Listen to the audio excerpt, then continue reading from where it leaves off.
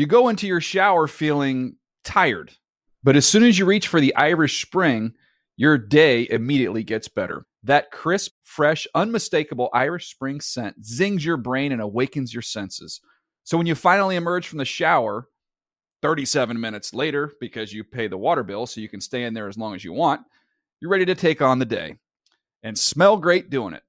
Irish Spring Body Wash and Bar Soap. Fresh, green, Irish. Shop now at a store near you. Getting ready to take on spring? Make your first move with the reliable performance and power of Steel battery tools. From hedge trimmers and mowers to string trimmers and more, right now you can save $50 on select battery tool sets. Real Steel.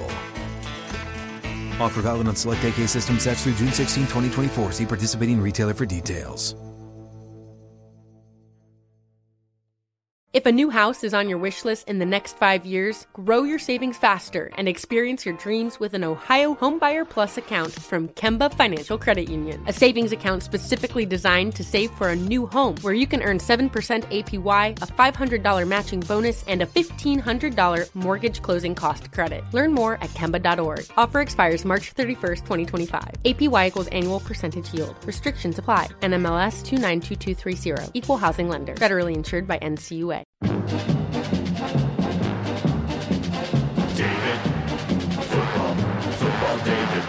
The Dave Dameshek Football Program. Available on iTunes and at davedameshek.nfl.com. Now here's your host, Dave Dameshek.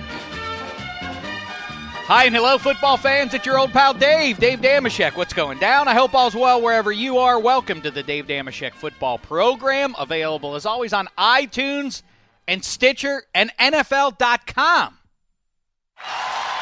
S-H-E-K, Shek. Yeah, I tripped you up there, Black Tie, didn't I? We've now shut down the NFL.com/SHEK page in favor of driving everything to the homepage now. So please make a note of that. Much obliged. We have much to kibitz about, even though July is nigh. A lot of people shut it down until training camps open up. Not here at the Dave Dameshek Football Program. We plow ahead, and speaking of which, we talk about running backs that plowed their way into our memories, into history. At NFL.com, I released a written version of my top 10 running backs of the Super Bowl era. So did Elliott Harrison, and so did Bucky Brooks. Speaking of whom, he is seated to my left and to the left as well of a guy all the way from London, England. He now serves as our resident Miami Dolphins fan. Here he is, everybody. It's Handsome Hank. He's handsome Hank, he's handsome Hank, he's handsome Hank. Hello, Handsome. How are you? I'm very well indeed, thank you, Dave. Very, very busy. Are you very busy? Very busy indeed. Because why? Because we just announced, see, when the NFL draft, Bucky gets a great heads up with the NFL draft. He knows that it's coming, the date's set a year at least in advance. He knows he's got to research all the players. I just had the information dropped on me just minutes ago that the supplemental draft, which is kind of in the same way that Bucky is. Bucky's one of the 5 go-to guys around the actual draft. The supplemental draft is kind of all me, and it's next Thursday. Yeah, it's like Joe Lunardi carved out a thing for himself as a bracketologist that never existed 8-10 years ago. Handsome Hank, same way. You're a supplemental draftologist. Exactly, and so, for me, I've got to watch film of the 4 eligible guys, really break it down, and then put out a mock draft. So it's not. This is a tough time of year. Well, I mean, I know that you're a big, your work ethic is second to none, and you really are big on breaking down tape, as you say. So I'm not going to hold your feet to the fire and willy-nilly throw out predictions now. We'll look forward to your mock supplemental draft at some point next week.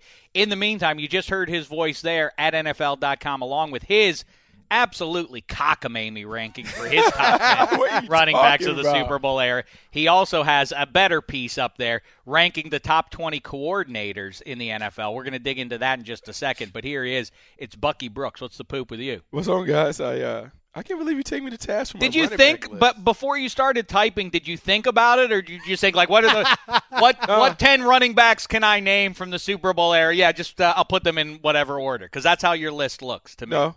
Did you read the verbiage? I know you like to go back and you like to look. You and Elliot, I know y'all like to pop in VHS tapes of 80s games and look back on yesteryear fondly. No, I like to do that with the 70s. You know, but there's some running backs in the modern era that deserve recognition. I'm Bucky. more willing to go with that route. Bucky, you have Sweetness number 1, and I think Yes. I'm surprised.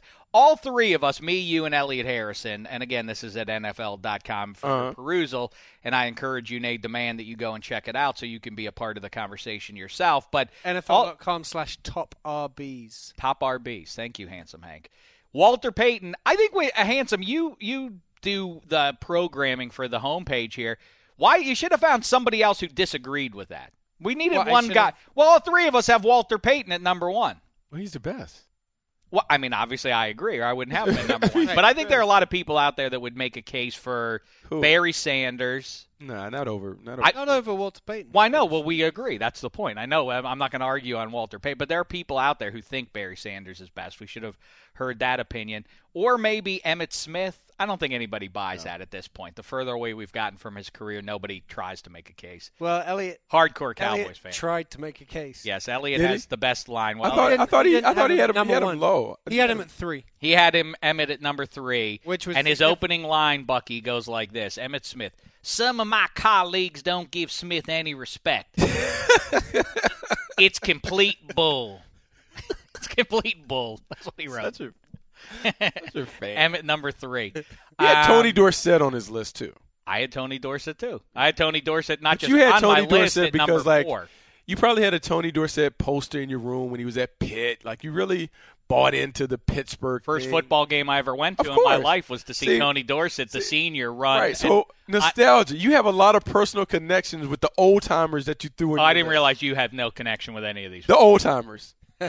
All the old-timers. All like guys that were artifacts on your wall growing up. Like you really embraced that. I saw Tony Dorsett play with my own 2 eyes, and I know. apologize. And so those childhood memories still are kind of carrying you on. They cloud your vision when it comes to looking at what others have been able to do when they put together their. How do you figure? I have LaDainian Tomlinson at number 8. The bottom. At number 8, that's pretty high up there. I mean, that's kind of disrespectful with what he accomplished. What about the Juice, O.J. Simpson? I thought long and hard about the Juice. I did. I seriously considered the Juice. But part of what I was thinking about, I wanted complete players. The only guy to me that's not complete on my list was Jerome Bettis in terms of not being able to make contributions in the passing game. Jerome Bettis over Earl Campbell? Where's your head, Bucky? He played longer. All right, great. He played longer. Durability, production, all that stuff matters. Like, I wanted guys that had a long, sustained level of dominance. That's why Curtis Martin is in the list. All right, Curtis Martin. The issue isn't that you even put them on the list; it's that you have them far up there. Well, my list Curtis Martin is my list only included 10. Your list had 10. That's right. Plus another 20. Plus another 5. Like the list is 10. You know what? So that's if you called? only can get 10 in, I only want 10. I don't want to see the other names. I don't care what the guys outside the 10. That's why people around here call me that's why people honorable here. mention. I don't care. My about nickname that. is AD all day. That's what I do. I just keep on grinding. That's why. That's what I do. It's a top 10 with 30 names. But Bucky, you had Edge James on there. Did you see what Edgerrin James has done? Edge James Of course, I've seen what he did. Edgerrin James led the league in rushing 2 years. Like, that's the thing. Like, if we're talking about greatest running backs, at some point, don't they need to have crown achievements within single seasons? He led the league in rushing back-to-back years, had a knee injury, 2 years were subpar, came back, had back-to-back 1,500-yard seasons. Just off your top 10, Sean Alexander's probably, 12, 13, 14? No, because I know what Sean Alexander was, and I know how he benefited from playing behind Walter Jones and Steve Hutchinson. So you go Edge James. I mean, listen, I think Edge is a little bit slept upon. I think that he's great. I think he gets too much. Yeah, I agree with that. I think he gets slept on as though he wasn't an all-time great. He just happened to benefit from having Peyton Manning in front of him. Is nonsense. But Jerome Bettis at number 9 ahead of Earl Campbell justify. You want to talk about deeds? In an era when running backs mattered more to their team, Earl Campbell walked in the door and immediately took a mediocre team to 3 straight playoff appearances. Okay, so if you're so high on Earl Campbell, how come you're not high on Terrell Davis?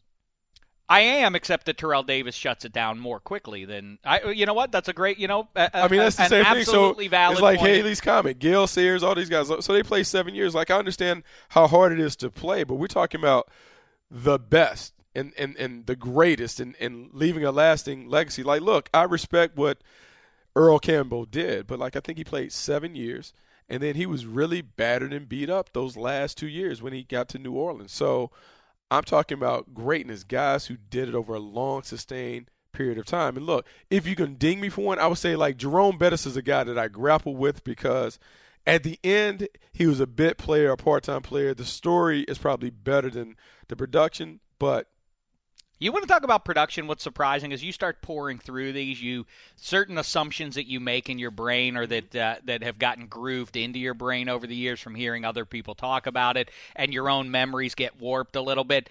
I'll tell you, Adrian Peterson's numbers, outside of, and I'm not, obviously you can't remove the 2,000-yard season, but if you take that one away, it's not like the numbers stack up with everybody else. I know he's on a sort of a trajectory have gotten there, but he led the league in rushing twice. All right, so a lot of the guys. We're talking talking about the best. Not of the not Super a lot Bowl of those era. guys have. Some of the old timers that you and Elliott fall in love with. Some of those guys didn't walk away with rushing titles. I fell in love with it. Like it made me feel funny. I didn't know how to grapple with the emotions. The emotions.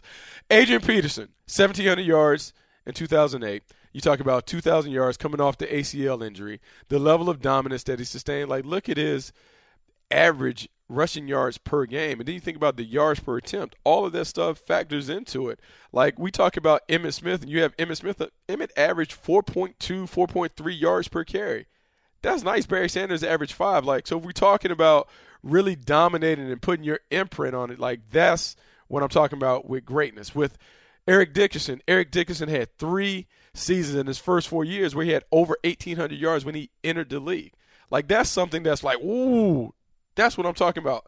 All right. Notable accomplishments. I hear you, and we'll move on to the 21st century here in 1 second. But let me just address Tony Dorsett specifically for a moment here. Wait, you're talking to him?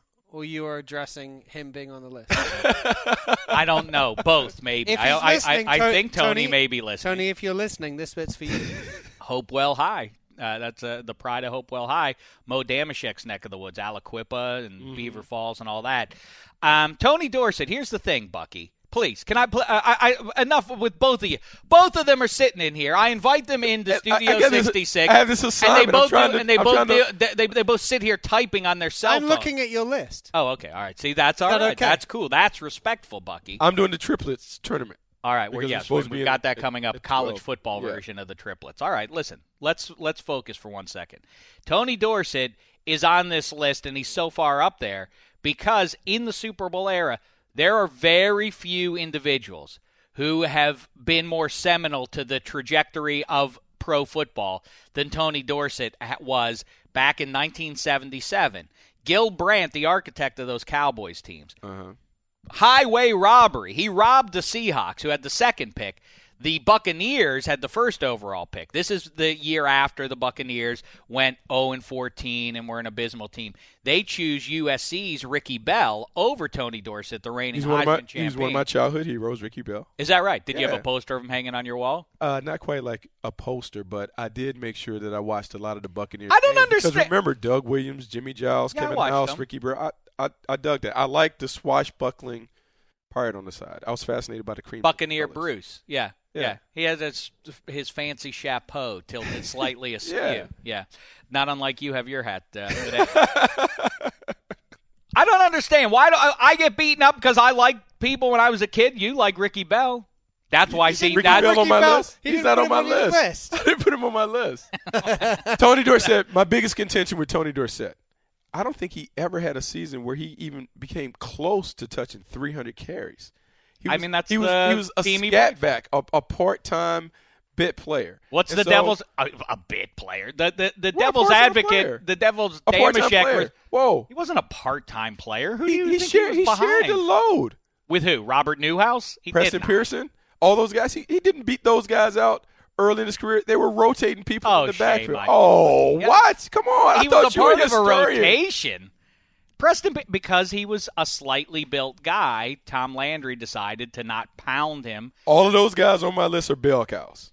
All right. All of them hell weight. So we're talking about the greatest. So that's what you the like, greatest. in other words. So I don't like want a role player. I don't want a role player as a great guy. Like I don't want. Like that's like saying Tim Tebow is great if he's a role player. No, Tony Dorsett was a player. phenom when he got to the league.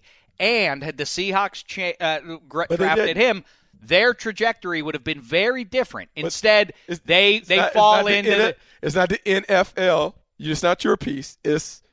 But it matters, greatest. though, because Tony Dorsett, if he goes to the Seahawks, they're a completely different team. Though. He played for the Cowboys. He goes to the Dallas Cowboys and extends their dynastic run, their pseudo-dynastic run, well into the 80s. He gets there in 77 and takes them into the early 80s. Otherwise, who knows what would have become of that team. He alters the story of NFL history by his presence with the star on his hat instead of that weird bird thing up in Seattle. It's a major difference. And along with Walter Payton, as I write in my piece, they're both trailblazers in that they caught passes. Very few running backs in that era were used as pass catchers. Tony Dorsett was very productive in the passing game.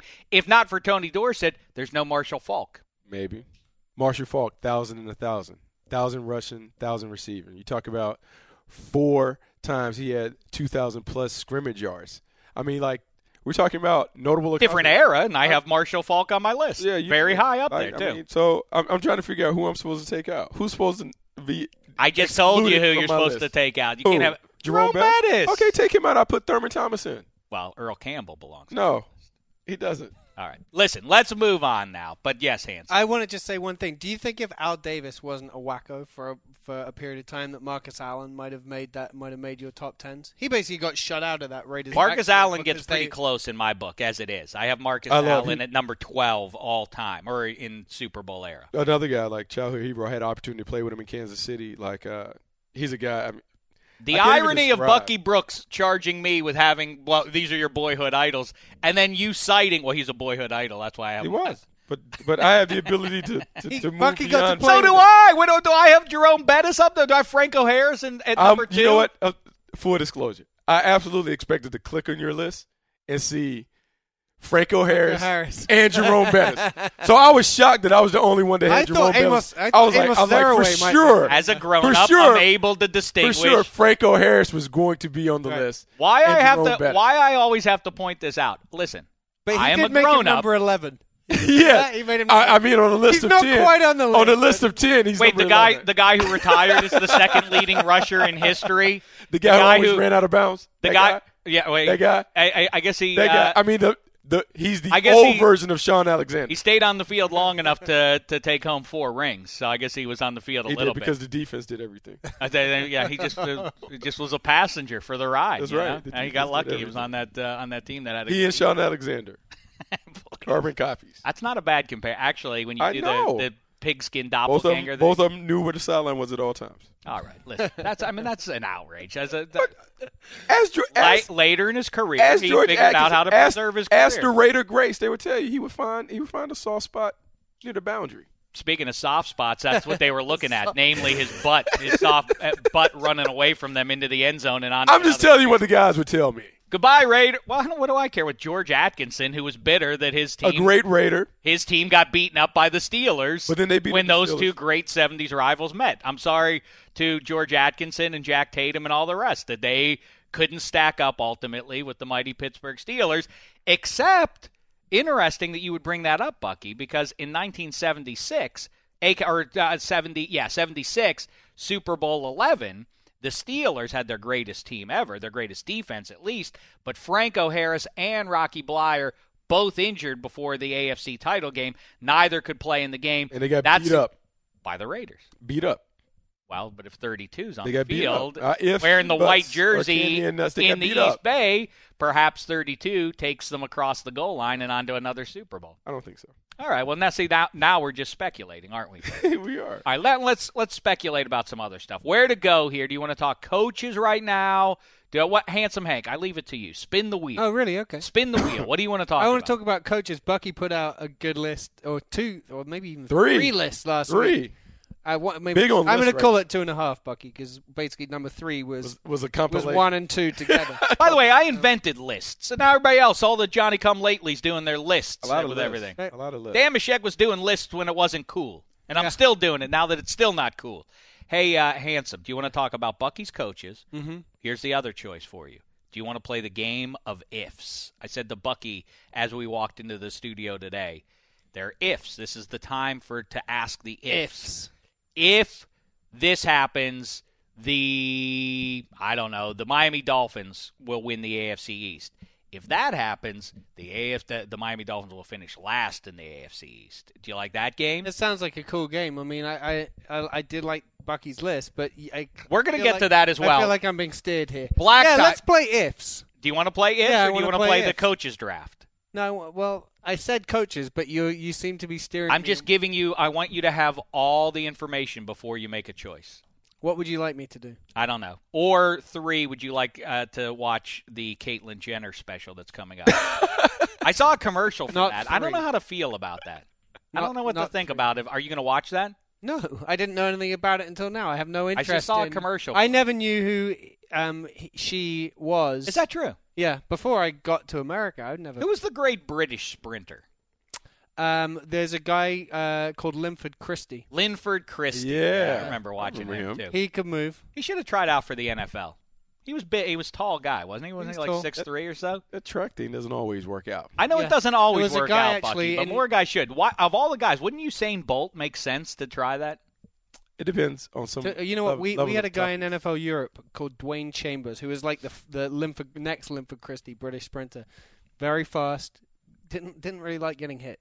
Turns out, sprinters don't get hit that much, and when they do, they would rather sprint. It's a hard mix because there's a perception with track guys. I ran track in college, but a lot of times you have to fight through those stereotypes that track guys aren't tough. Mm-hmm. And so you have to find guys who are really football players that run track. There have been some great guys in the league that are playing in the league today that have some notable track and field accomplishments. We just saw Marquise Goodwin pop to 27.5 at the U.S. Track and Field Championships, which was 4th place, and he hadn't jumped in 3 years. Dave. Is that – I don't get triple jump. That's the weirdest looking. That's a long jump. Triple jump is like – Oh, really? The triple jump is the 27.5. goofiest The long looking. jump. Yeah. Who came up with that? That's an event that we need to Yeah. see who can do that best? It feels like someone's like falling over doing the long jump and was You like, can no, frog- I meant to do that. You can frog hop the bat. Who cares? Well, I don't care. It's not, we need to give away a full medal for that? That seems like a full lot. medal. Yeah, there's some Maybe of these give one of those chocolate money things. Also, I'm against these people when I drive around these days. I see more and more of those stickers, bumper stickers, in front of me that have the 13.1 on them. Now, if you have the 26.2, I think the arbitrary distance that is the marathon, if you run it, good for you. If you feel that this is life-affirming or whatever and makes you feel special, good for you. I don't really see the merit in devoting a year of your life to see if you can run 26.2, which is again an arbitrary number. It's the distance between Athens and Marathon, Greece. Did you know that, Hannah? I did know that. I figured you would know that because you're a Euro. But I bet Euro. is that offensive to you? Yeah, a little bit, but it's fine. Carry on. It's offensive to call you a Euro? That's what you named your money. I didn't know they're called pounds. Again, showing your ignorance. Carry on. Handsome and I are going to a baseball I know. game. We are Handsome going and I to are a going baseball to see the American pastime on Friday, the day before we celebrate who our you going to see? nations. The Los Angeles Dodgers. Against Raleigh Dodgers versus the Mets. Metropolitans. The Amazings. Yeah, how about that? The Amazing. That should be good. The day before we celebrate the birth of our nation and the crushing of Handsomes. It's Yeah, going look, I'm thrilled for you guys. to be a lot of mixed You emotions. got your independence, whatever it is, 200 years ago, and so far you're using it well. Let's see Is how that carries on going. Bucky, is the getting hit thing the most I know it's obviously a requirement, but is that the most basic, important trait that a guy can have, more than speed, more than size. You have to be courageous because it's not a mind. I mean, we get so caught up in this banging heads thing and don't go helmet to helmet. But at its most basic thing, if you like, hey, I don't want you hitting me when I'm doing that. It's not it trumps all else. That's not going to work. Yeah, like courage. I wish that everyone could just watch a game from field level, like stand on the sideline and really see how fast and how violent the game is. I know in TV, HDTV, and the sound, and we hear the audio and stuff like that, but watching it field level, shortly after I retired, I remember watching a game field level, and I was like, this is nuts. Like how fast it is, how violent it is. Like you're conditioned as a player where you're not really – you just kind of block it out and you play, but like when you come out of it, you like this. Like you actually run up in there and take like grown men knocking you around willingly. Like you have to be a little out of it, a little kooky to be on the field and kind of play that. And so I agree with that. When you talk about wide receivers and guys going across the middle and doing those daredevil things like returning punts and returning kicks, yeah, you have to have a level of toughness that's a little different than most people will exude. Who's the greatest guy who didn't like contact? Deion Sanders? I think that's a misnomer. I think with Deion talked about making business decisions or whatever. Like, I played with a guy, Eugene Robinson, who talked about you have to know when and where you can make big hits, because if you want to play for a long time, you have to selectively dole out those big hits. I think with Deion, he made that decision. I think, y'all has brought up Sean Alexander. Sean Alexander was not a guy who really loved a lot of contact. As great as he was, what I will say, he's a guy who loved the lights. If we played on Sunday night, Monday Night Football, or anything where the national crowd was going to see him, he's going to bring his best games.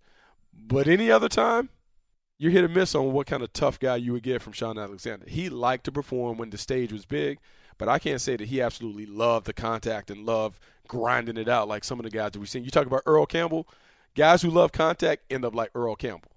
It's tough. It's a tough game. You're dealing with grown men coming fast. It's another thing I mentioned in my top 10 guys is one of sports, contact sports, enduring ironies is that the biggest guy is the one who gets beaten up the most because, obviously multiple people are banging at him to try and take him down. And that, like I say, pervades all the contact sports. You've seen it even with basketball players. Shaq gets hammered out. Nobody feels bad for the big guy. That's exactly right. All right, so so we decided coaches or I'm going to go with ifs. All right, then let's let Black Tie Behind the Glass decide it for us. Choose a division, anything but the AFC East, because the last podcast we spent on the AFC East.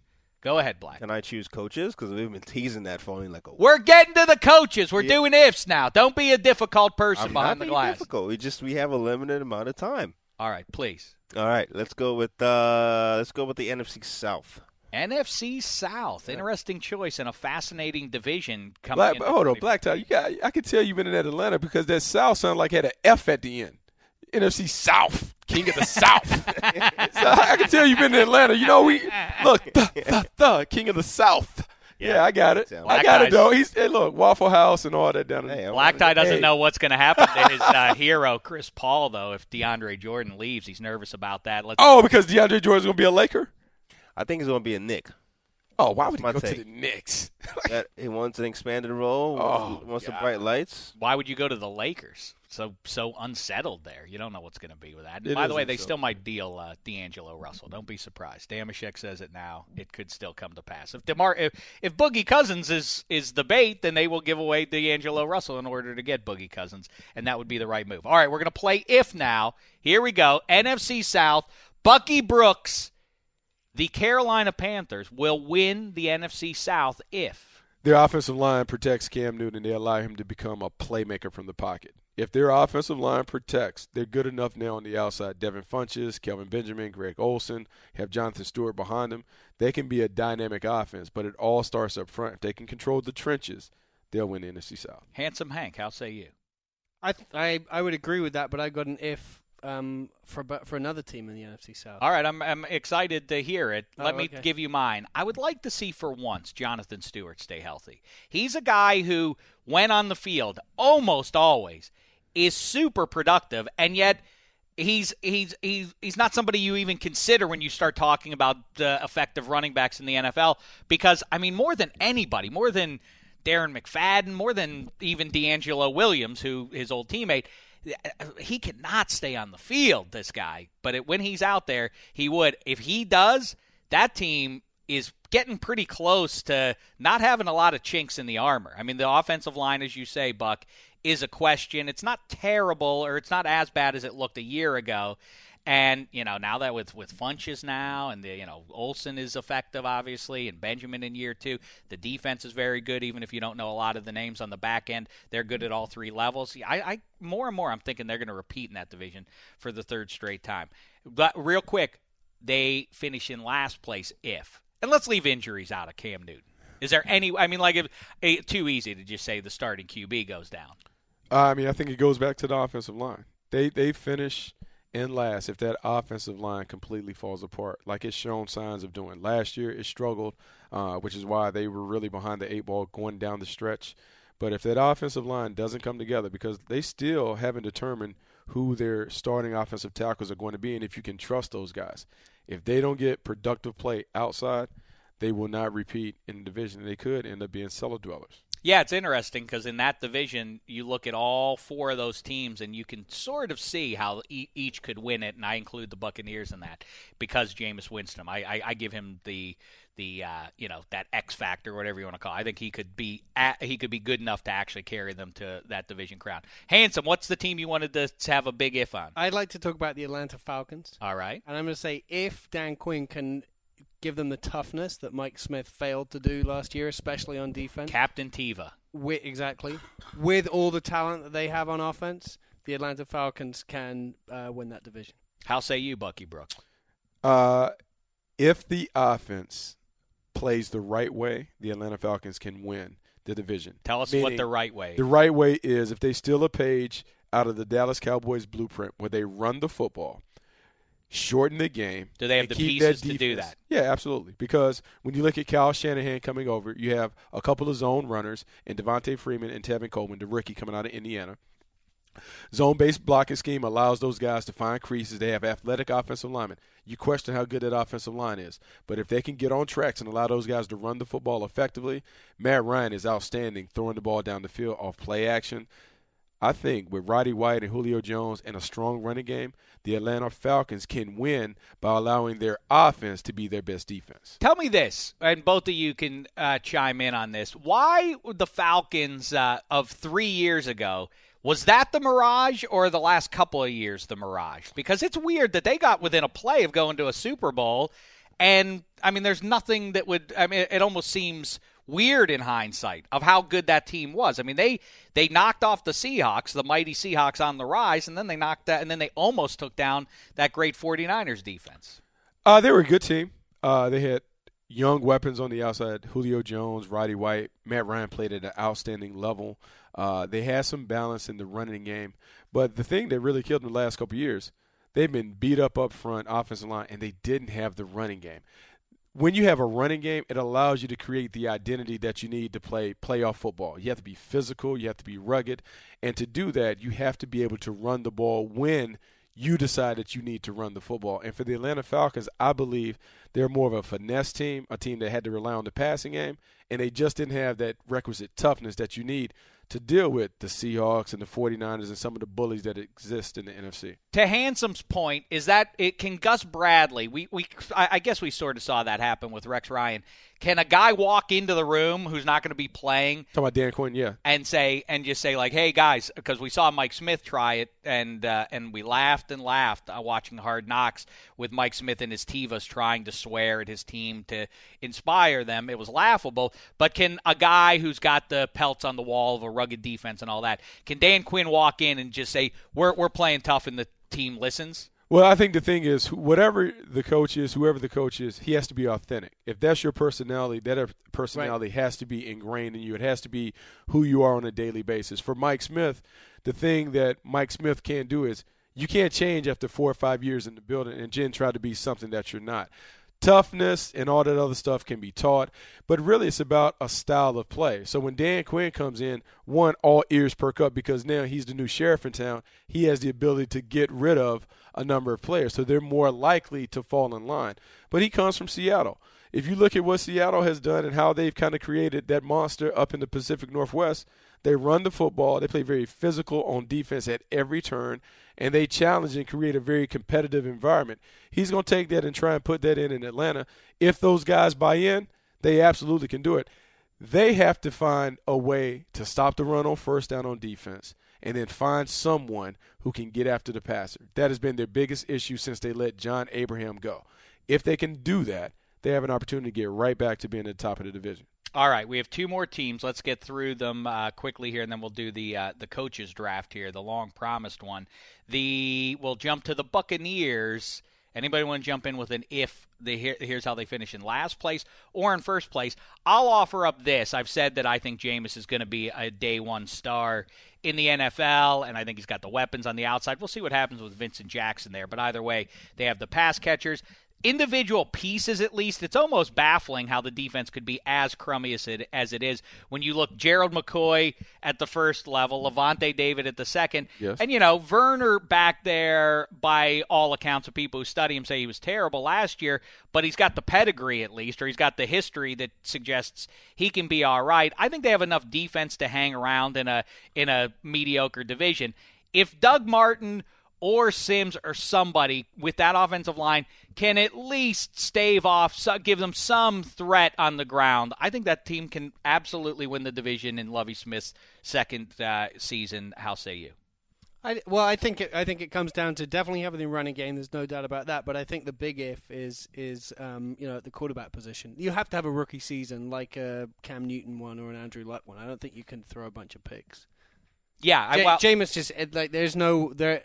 I don't think he can go in there and that team's not going to recover from him turning the ball over a lot. Well, I don't know about the Cam Newton RG3 comparisons because Jameis isn't going to run around. But can he do what Matt Ryan did in his first season in Atlanta, Roethlisberger in Pittsburgh? I know the pieces aren't the same, the situations aren't the same, but that's who he's going to be. He's just going to have to put up big numbers throwing deep balls to those big receivers that he's got there. I think he can do that from day one. Well, I think it all comes down to what Dirk Cutter discovers very early in training camp and in the process. Like, the thing that I like about Cutter is he's very adaptable in his style and how he calls the game. When he was in Jacksonville, he had David Garrard. They were very conservative. They ran the ball with Fred Taylor and Maurice Jones-Drew. They averaged, I want to say, well over 136 rushing yards per game during his time there. When he goes to Atlanta, they open it up more. Matt Ryan sets franchise records for passing yards and does a lot of great things putting the ball through the air. I think it's really critical early that he understands what he has at his disposal in Jameis Winston and caters the game plan to that. I think Jameis has to make sure that the only thing he has to do is just don't turn it over. Keep the turnovers to a minimum. And it's hard for a young quarterback to understand that, particularly one that has a lot of confidence and self-belief. But if he can manage the turnovers and just play like he's always played on the big stage, I think Tampa's offense is good enough to get him there. The big thing will be, can Lovie get that defense to kind of play at a level that allows them to hang with the heavyweights? Yeah, dominance isn't required in that division defensively, although the Panthers have had the best defense. Yeah, they've won. And the pieces are in place for Tampa to be able to play really good defense, but it won't be in the Tampa 2 style that we've kind of tagged with Lovie. They have to kind of deviate from that because Tampa 2 no longer is effective with the quick rhythm passing game. But I know, if it's named after your town that you're playing in, it seems wrong to abandon the Tampa. You should just be required to play in perpetuity. Come up with the Tampa 3. Do something, but you can't get away from the one. And it's actually Tampa 2 is actually the Steelers' steel curtain. I know. Where do you think it came from? Number 21, Tony Dungy, out on the field there for the Pittsburgh Steelers. Where do you think he came up with it? Playing around with the all-time greats there. None of whom made my top 10 running backs list, by the way. None of the Steelers' defensive players made your top 10 running backs. That's exactly right. Incredible. All right, let's finish it off here with the Saints. The big if for them, Handsome Hank, is what? I think if they rediscover their form on offense. I think if C.J. Spiller can become what they missed when they lost Darren Sproles, then I think that team could take off again. It's an interesting thought. I lean more towards Brandon Cooks. Somebody, I've been saying this for 2 or 3 years now. Marcus Colston has the name at some point where he's getting into Pro Bowls and he does well in fantasy, and people just, they have a good receiver, Marcus Colston, but he really has not been. He wasn't productive. That offense 3 years ago was turned over to Jimmy Graham, obviously is their primary target. Somebody has to catch the passes there. They're going to be a run-based team, but somebody's going to have to take off in the passing. And you're right, Brandon Cooks is going to be that guy, but where they've had success is when they've had guys like Pierre Thomas and all those guys who can do everything out of the backfield, and C.J. Spiller is basically that but more. Who doesn't have? Why isn't Pierre Thomas on an NFL roster right now? I think insane. he's so good. It makes no sense to me. Man, the running back position, he's played a long time in the league. And once you get to that 30 mark with a lot of carries, a lot of wear and tear, early on, it's tough to take a running back like that. When you get into the season, because we love our young players, we as scouts and evaluators, we love to believe that the guys we've drafted or pulled in, they're going to handle those roles. Pierre Thomas's phone will ring after 2 weeks into the preseason. After we see guys play that first preseason game, you're like, I'm a little nervous about my young guy being able to hold up in pass protection or do some things. That's when those vets begin to get the phone calls. And at worst, once we get into the regular season, week 2 or 3, the phone will certainly ring because you want to have a vet that can come in and pick up the playbook real quickly. Any way you could give us a big if on how they could be the worst team, the Saints, in that division? Well, I'm going to go 2 things. Sean Payton wants to make the New Orleans Saints a tougher team. When the Saints were good and they made their Super Bowl run, a lot of people forget they ranked 6th in rushing. They need to run the football, take some of the pressure off Drew Brees. Don't make it the Drew Brees show offensively. C.J. Spiller gives them a complimentary player they play alongside Mark Ingram. They now kind of have that yin and a yang. Run inside with Ingram, outside with Spiller. Use Spiller, much like they use Sproles in the passing game. That will help. The guy who was probably in Kansas City, we used to call this thing the big sombrero, Josh Hill, is a guy that they're really banking on. Josh Hill is the tight end, very athletic, a guy that has tremendous athleticism. Part of the reason they felt good about letting Jimmy Graham go, trade him away, because they felt like athletically this guy can do a lot of the same things. If he lives up to the hype, that offense is good enough, and that offense is good enough to carry him to the title. They fall to the cellar if that defense continues to struggle like they've struggled under Rob Ryan the last year or so. If they can't stop the run and hold up against those physical offenses that are in the South, they will not make it to the postseason. They will not finish higher than 3rd in that division. Their defense has to carry the weight because they invested a lot. The 4 picks that they got from Jimmy Graham and all the trades that they made, they all were invested on defensive players. If those defensive players don't live up to expectation, they will not get out the cellar. Yeah, well, and like we've talked about, Drew Brees has to accept that and embrace that's what he's got to do. By the way, I saw him the other day. He has really, he's got crazy receding hairline. It might be time for him to just go bald now. It's reached that stage. I must be troubling if you're his teammate. But you're bald, man. You got insurance salesman hair now. Just go, salvage the dignity that remains there and lose the rest of your hair. All right, let's get to it. So there we go. The NFC South black tie. Did you like the big if game there? That was great, actually. Really good segment. Thank you. Really good segment. Actually, good segment. I like to do that for the rest of the divisions. All right, well, good. So then we'll do it then. Okay. Black tie liked it. So now let's get to our coaches draft here. What video? Yeah. Look at he's really bought in. That's what division by division. All right, then the big ifs. We'll do those as we press on here through summertime. Right now, though, let's do Bucky has his top 20 coordinators across the NFL, counting it down. Elimination Chamber. What?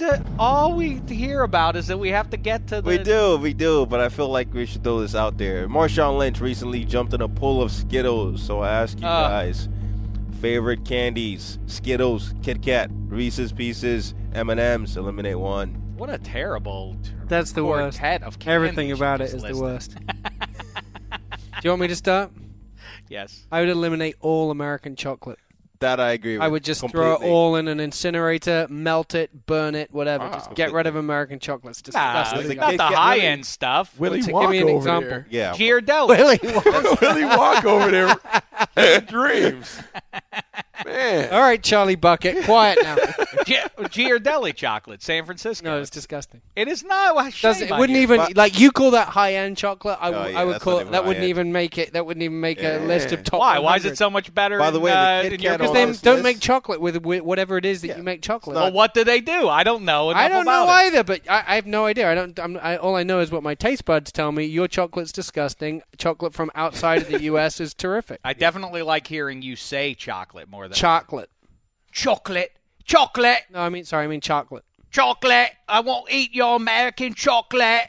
All right, here, look at this. I really won't eat your American chocolate. I like this. Uh-oh. See, Black Tie, I hope you're happy with your little elimination chamber there. That's right. Kit Kat is... no coaches. You don't no eliminate... coaches thing today. You can't eliminate Kit Kats, by the way. Those are the best of... I like a Kit Oh, Kat, but I like that's- a Kit that's Kat with, America's with Kit real Kat. chocolate on it. Who with says English Reese's chocolate. Pieces when Reese's peanut butter cups exist? Why? Who prefers the pieces to the peanut butter cup itself? That makes no sense. Is that what we're doing? Look who it is. He just walked through the door here, one of our very favorites. Back in here in spite of his purse. I like him very Merce. much. Satchel. I didn't call it a Merce when Indiana Jones had it. I don't remember the scene in the trilogy when he walked around with what would you call it, a Merce? A Merce, yeah. A Merce, yeah. Now listen, he's a fashion-forward fella, and lionblood.com is where you track down all of his fine apparel. It really is sharp, and you look good on the network. I watch you. Yeah. Now you've gotten plaid blazer now. Going with the plaid sport. over the summer, yeah. I like that very much. It's Nate Burleson, everybody. I didn't say his name. That's who it is. It's Nate Burleson. It's a strong beard, by the way. My beard is strong? it's Oh, strong. thank you. See, that means a lot coming from another fashionista like myself. Yes, Black Tie, you have something yet? Nate's here for all but 5 minutes. There's a lot of work to do. We wanted to hit on. He had his top 5 breakout wide receivers, so He did. have him in here. And I like how this. See, this is how it it. works here. Nate's just walking. Oh, he walks into 66. Stopping Sees what's by. going down. They I like said that. you need me, I'm coming, hands down. Doesn't matter when and where. I told you, anytime you want me on, I just want to No. come Let's through. try that again, Nate. I don't want it to feel like Dave needs you. I want it to just be like, hey, we have an open door policy. I love nothing I like better. Like, I'm here at work, but my break is to talk football No. with Dave and the fellas in 66. I want to come chop it up with you because I have a good time, and I get to be a little unfiltered here. And I Yes. love to tell stories. And I get responses on social media every time I leave here. Is that right? They say, man, we need more stories from you. And I only tell stories here. What stories? We love Nate's stories. But you did come in, and we want to promote on NFL.com. You did it earlier in the week on Total Access. You gave us your top 5 receivers going. Is that how you gave? No, they going- could break break out. out. That They could could break break out. out. Oh, these are your breakouts. I'm Do you know who number 2015. 1 was? breakout wide receiver. You're not going to guess this You name. won't guess you it. You won't guess this name. You won't guess Spoiler who's going alert. to break. I mean, this who's is going a- to break? Who's going to out? break He's out? going to break gonna out. You break haven't heard out? of him yet. You If haven't I- heard of him yet. So prepare You yourself. may not know who he is. It better not be the guy whose name I also saw on a poll as the best receiver in the NFL. I think it might be. 12 It games might into be. his career. It might be. I saw Calvin Johnson. Who's the best receiver in the NFL? Wide receiver. Is it Calvin Johnson, Des Bryant, Antonio Brown, or Odell Well, Beckham? it can't be Odell Beckham. He hasn't even broken out yet. Apparently- There's no way he can be the best Odell receiver. Beckham's your breakout? Shh, he's a secret. Well, listen. Yeah, he's under the radar right See, now. I did it in more of a introspective way, a little bit deeper than Oh, it was more introspective. surface Yeah. breakout guys, in the sense that he broke out last year, burst on the scene. All of a sudden, he's in. I broke him out of the wrapper of my new Madden football game. Let's just say he's in people's top 15. You know, this guy has potential to have a great career. What I was saying, with all the factors of Eli getting to know him for another offseason, maybe a healthy Victor Cruz, Shane Vereen, he could break out into being one of the best receivers in the league. Now going from their top 15 to top 3. So if he does that, that is another breakout. That means in year 2, you're up there mentioning with Antonio Brown and Calvin Johnson. You're telling me that's not another breakout? No, I hear you. So that's the angle I was taking. You know, I didn't necessarily say it's a guy you don't know of. Is Odell Beckham 10 years from now, is he easily from the 2014 class? And because people are very excited about this gang coming in this year as well. 10 years from now, who's the best receiver? Give me the top 3 receivers 10 years from now. Oh, wait. Who's going? You know what? Also, let's. In fact, I like raising the stakes even further here. Let's go around. Who of those receivers? Mike Evans, Martavis Bryant. Martavis Bryant has 28 catches. Yeah, well, he's a Steeler, Buck. That's why. Come on, Bucky. You knew that was coming I'm not up. allowed to say Martavis Bryant. He's about to say Sammy Coates next. The second name you uttered. Martavis Bryant, not Sammy Watkins, not Brandon I'm not putting Cooks. them in any order. That's what I'm saying. It just goes to show your fandom. That's right. I don't hide the fact that I like Martavis Bryant a team. is the second name. What an outrage, Bucky. What an outrage. Hey, Nate, Bucky did his top. Well, I did mine, too, and my list was right. The top 10 running backs of the Super Bowl era. Bucky Brooks. This is great for the audience, by the way, who has already heard about this top 10 list. Listen, well, now Nate needs to find out about this. Here's how big a homer I am. Bucky Brooks had, as the 8th best running back of the Super Bowl era, Jerome Bettis. 9th. I don't care. Either way, Jerome Bettis. He didn't put Earl Campbell on there. How say you? That's more ridiculous than anything I've just said. Super Bowl era. I like Earl Campbell. I'm an Earl Campbell fan. See, there you go. It's opinionated based, though. Well, you know what? But my gut tells me, it guides me. It's the North Star for all football opinions. Now, Nate, give me your opinion? Sammy Watkins, Kelvin Benjamin. Did I say enough people? You're talking about of the last 2 years, right? Yes. Which guy or guys are going to the Hall of Fame? Top 3. Hall of Fame. Hall of Fame. I'm raising the standard. Man. If this is the Gold all-time jackets. Well, somebody gave me the business. I'm ready. Let's do it. Somebody gave me the business on social media, and I said, well, the 2014 wide receiver class is the best of all time. They haven't done anything yet. And I said, well, I know. I'm speculating to some degree. But now we're speculating about guys who haven't even played in the NFL. So 2014 and 2015? That's right. Okay, cool. That's right. Go ahead. I'm going with Odell Beckham Jr. Number 1. Sammy Watkins, Amari Cooper.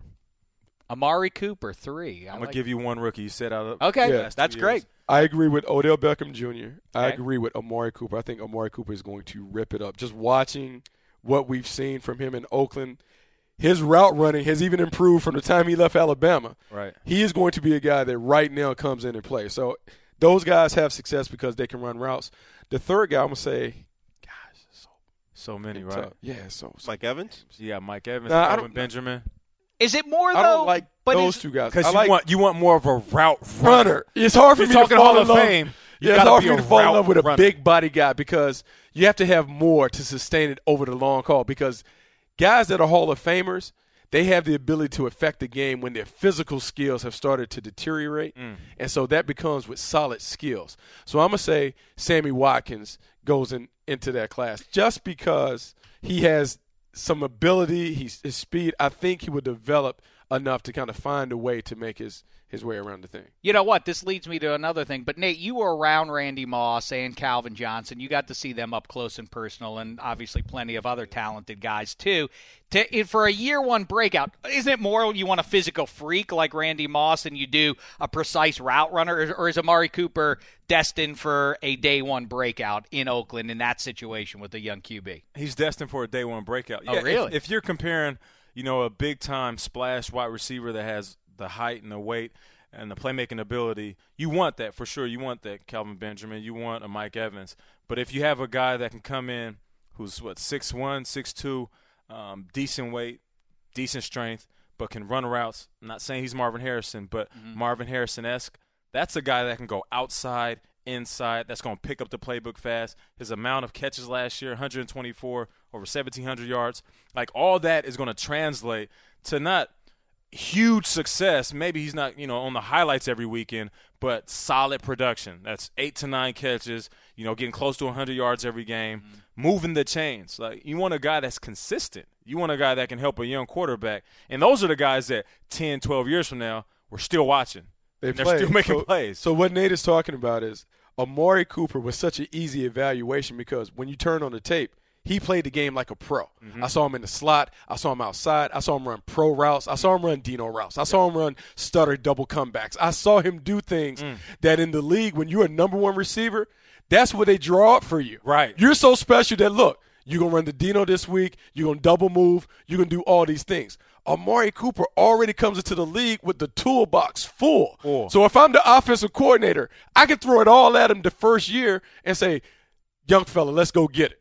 And they're going to build it around him. So I would expect him to have 80-plus catches this year because he's the focal point in Oakland. Yeah. Like, most young guys don't get the opportunity to do that. And if they do get that, they don't have the skills. So he's a skilled player in an environment that will allow him to shine. I'm telling you, he's the best player they've drafted at wide receiver since Tim Brown, and he will have that kind of impact on what they do in Oakland. And, Buck, that's a great point. See, let me get back to something you said about the toolbox being full. People don't understand how important that is from an offensive coordinator standpoint, even from a wide receiver coaching standpoint.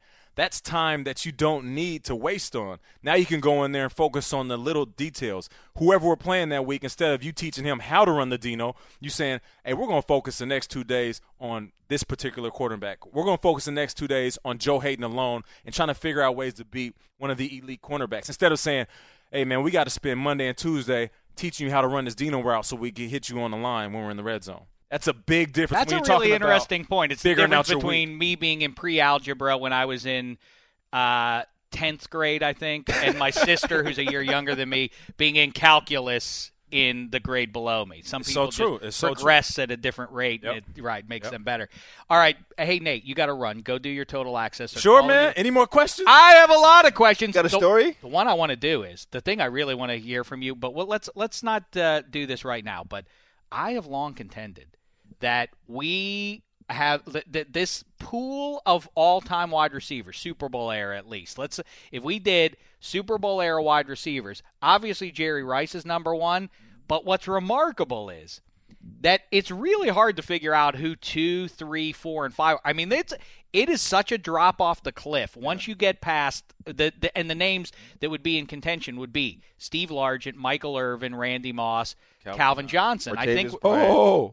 Don't throw T.O. out the building. Oh, and T.O. That's a fair one. But, I mean, it's a pretty big drop-off. You think, well, there's got to be an obvious answer. You know, if you start doing running backs, you go, well, is it Barry or is it Peyton or is it, but it's kind of hard. You think, like, well, there's got to be more, and then you look at it and you're like, oh, there's just not anybody more. I mean, James Lofton, an all-time great, but he's not in that conversation, and he's in the top 10, certainly. That's a tough list. I couldn't even give you All right, we'll talk about it. I don't want to put you on the spot today. I do got a quick story, though. All right. Okay, so training camp, my second year in Minnesota, this is when Brock Lesnar left WWE and then came out of retirement. And, he's doing everything he needs to do to kind of fit in. And one day, all the vets were hazing all the young guys, right? So I thought I was a young vet. I didn't really get it. I thought, once you finish your rookie year, you're a vet. But, no, you got to be in 3-4 years established and mad respect from everybody. So they go attacking one of the rookie wide receivers. So I try to step up like, all right, guys, that's enough. And he takes off running, the young wide receiver. Brock takes off after him, right? And I'm thinking, all right, let me step up in front of Brock, give him one of these hold-up bruhs. You know what I'm saying? He had enough. And I got in front of him. And he was like, hey, you either get out of the way or I'll put you out of the way. And at that point, and it wasn't like a joking way. He was like, what's he doing? I'm about to destroy you. That's how he looked. He looked into my soul, and I had to realize, is this a moment where keeping it real goes wrong, or do I just take this L? And I took that L and walked my butt in the locker room and was like, hey, Rook, you're on your own. So, yeah, that was a funny story. We were just talking about the importance of toughness coming into football, and you got to display the teammates. You got to know when to take them L's, though. You can be see tough. What Nate just. That's a business decision. That's what they call it. Quick fun fact about the great Nate. About Nate's second season. That was receiving-wise, stat-wise, his best season in the NFL. Over 1,000+ receiving yards, 9 touchdowns. You balled out. What was it, Brock Lesnar that Nah, it wasn't Brock. You know who it was? It was Randy Moss. Randy Moss tore his hamstring, and he came to me, was like, we had a meeting, receiver meeting, and he kind of stuck around. And mind you, Randy was a man of very few words. He said, look, I'm going to be out 6 weeks.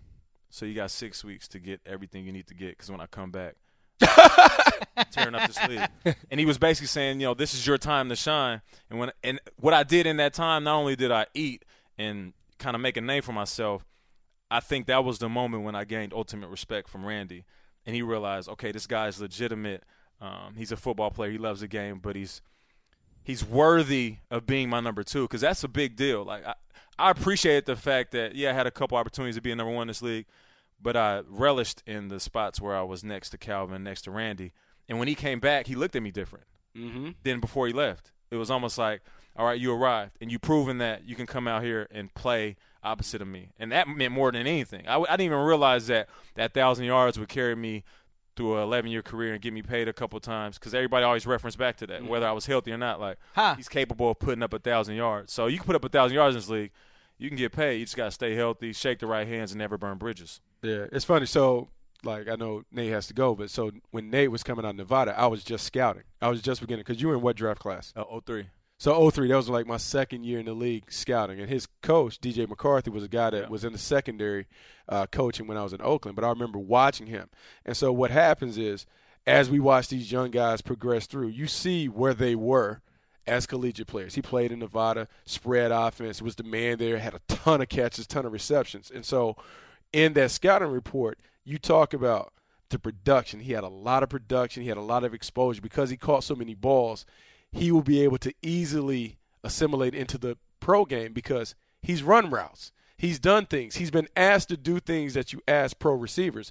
But the respect that he talks about, that's something as a scout I can't put down because I don't know how he's going to handle the lights. When he's asked to be the guy in that room with Randy Moss, can he earn his respect? Not because he came in as a second-round pick, but because when he's out and Randy's looking, can he deliver? That respect factor, when Nate talks about how important that is, we have this thing, players, game recognizes game. Yeah.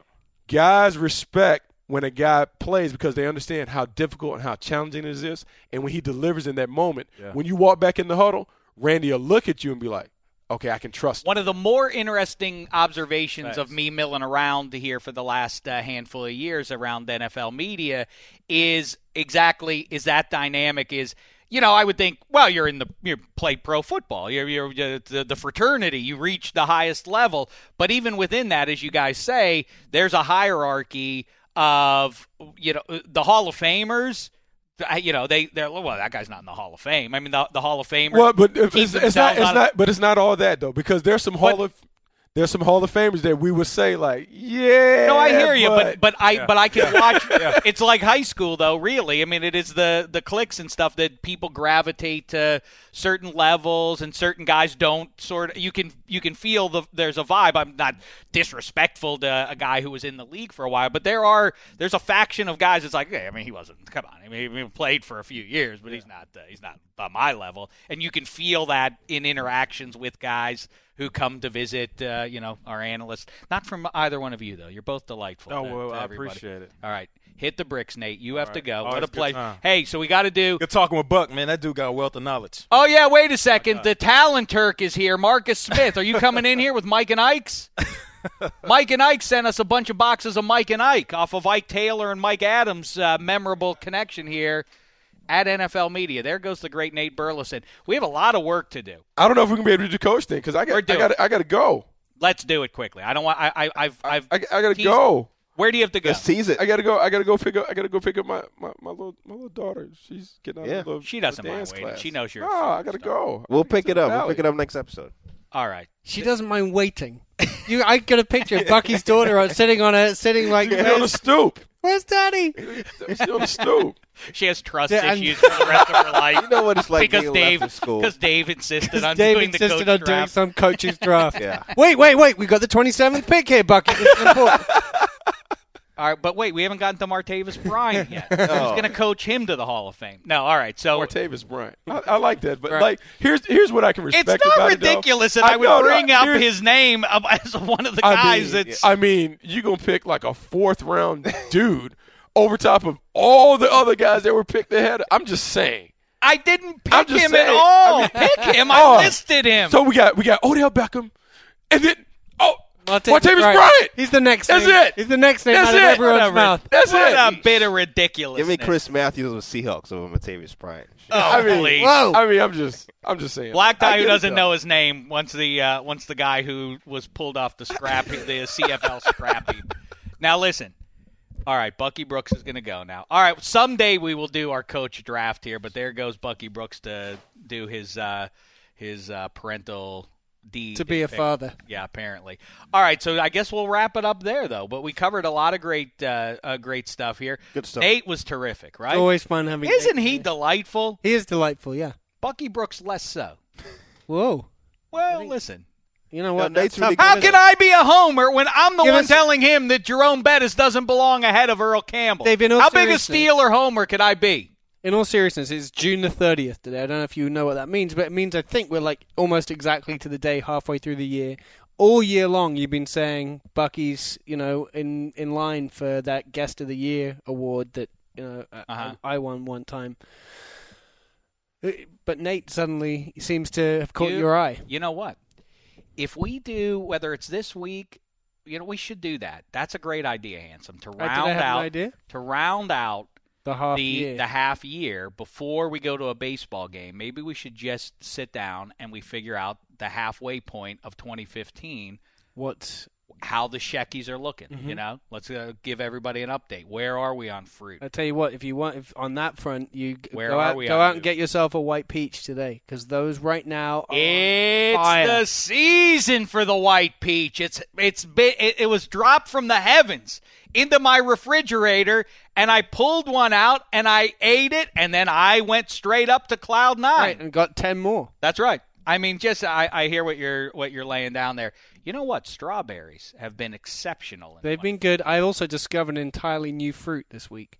They're calling it a cherry and a plum go to a bar together. Chum. Plum. A cherry and a plum go to a bar together. Have a couple drinks, probably. Everyone gets a little loose. Go home. The cherryum is born. Half plum, half cherry. If you like, I'm serious about this. I've got them back downstairs. If you like cherries and you like plums and you like the idea of putting cherries and plums in your mouth at the same time, Cherryum, I see. Well, I said chum because a chum. I see. Like a chum, which is nice because Yeah. it's your pal. It's your fruity a pal. A plurry. But if it were a chum already defines the fish you put on your hook to get bigger. Yes. And so that would be confusing. That would be for confusing. people. Anyway, Kinda try a gross. cherryum. All right, I'll do that. How are we? What are our other categories? Egg preparations. I've been eating some delicious hard-boiled eggs Have of you? late that have been Good for really you. very nice. All right, yeah. Well, let's not jump can in. check in on again. it. I don't like jumping in willy-nilly. So, all right. So we'll do that. Producer of the year for this show. Tom Sumatai. Congratulations, Tommy Ty. You're looking good, fella. Way out in the lead there. Can't be caught at this stage. All right. So All I'm we'll going wrap to say is I got Nate on the show today. What do you mean? He just showed up and walked through the door. No, that was a lot of hard work went into that. What do you mean a lot of text hard work? messages, a lot of walking upstairs and downstairs to make sure he gets in here. You know what? If that was your work, then let's do more of that because I love that. I want Michael Robinson just out of the blue. What? Michael Robinson all the way out in Virginia? Yep, now he's up on the flat screen behind us, and we're kibitzing. The Czech Republic knows no borders, and the DDFP should follow that lead. We should just, we have conversations to have. Come on through the door, come into 66 and join us. Handsome did it today. Thanks to Bucky Brooks for doing it. Nate Burleson, black tie for the work. Congratulations to Tommy Ty on his half-season victory. Congratulations to me on nailing the top 10 running backs of the Super Bowl era. Not like that, Nail. All right, we'll be back with more Huey and Applesauce later on. In the meantime, thanks so much, football fans. It's been a thin slice of heaven. You go into your shower feeling tired, but as soon as you reach for the Irish Spring, your day immediately gets better. That crisp, fresh, unmistakable Irish Spring scent zings your brain and awakens your senses. So when you finally emerge from the shower, 37 minutes later, because you pay the water bill so you can stay in there as long as you want, you're ready to take on the day. And smell great doing it. Irish Spring Body Wash and Bar Soap. Fresh, green, Irish. Shop now at a store near you. If a new house is on your wish list in the next 5 years, grow your savings faster and experience your dreams with an Ohio Homebuyer Plus account from Kemba Financial Credit Union. A savings account specifically designed to save for a new home where you can earn 7% APY, a $500 matching bonus, and a $1,500 mortgage closing cost credit. Learn more at Kemba.org. Offer expires March 31st, 2025. APY equals annual percentage yield. Restrictions apply. NMLS 292230. Equal housing lender. Federally insured by NCUA. Asking the right questions can greatly impact your future, especially when it comes to your finances. So if you're looking for a financial advisor you can trust, certified financial planner professionals are committed to acting in your best interest. That's why it's got to be a CFP. Find your CFP professional at letsmakeaplan.org.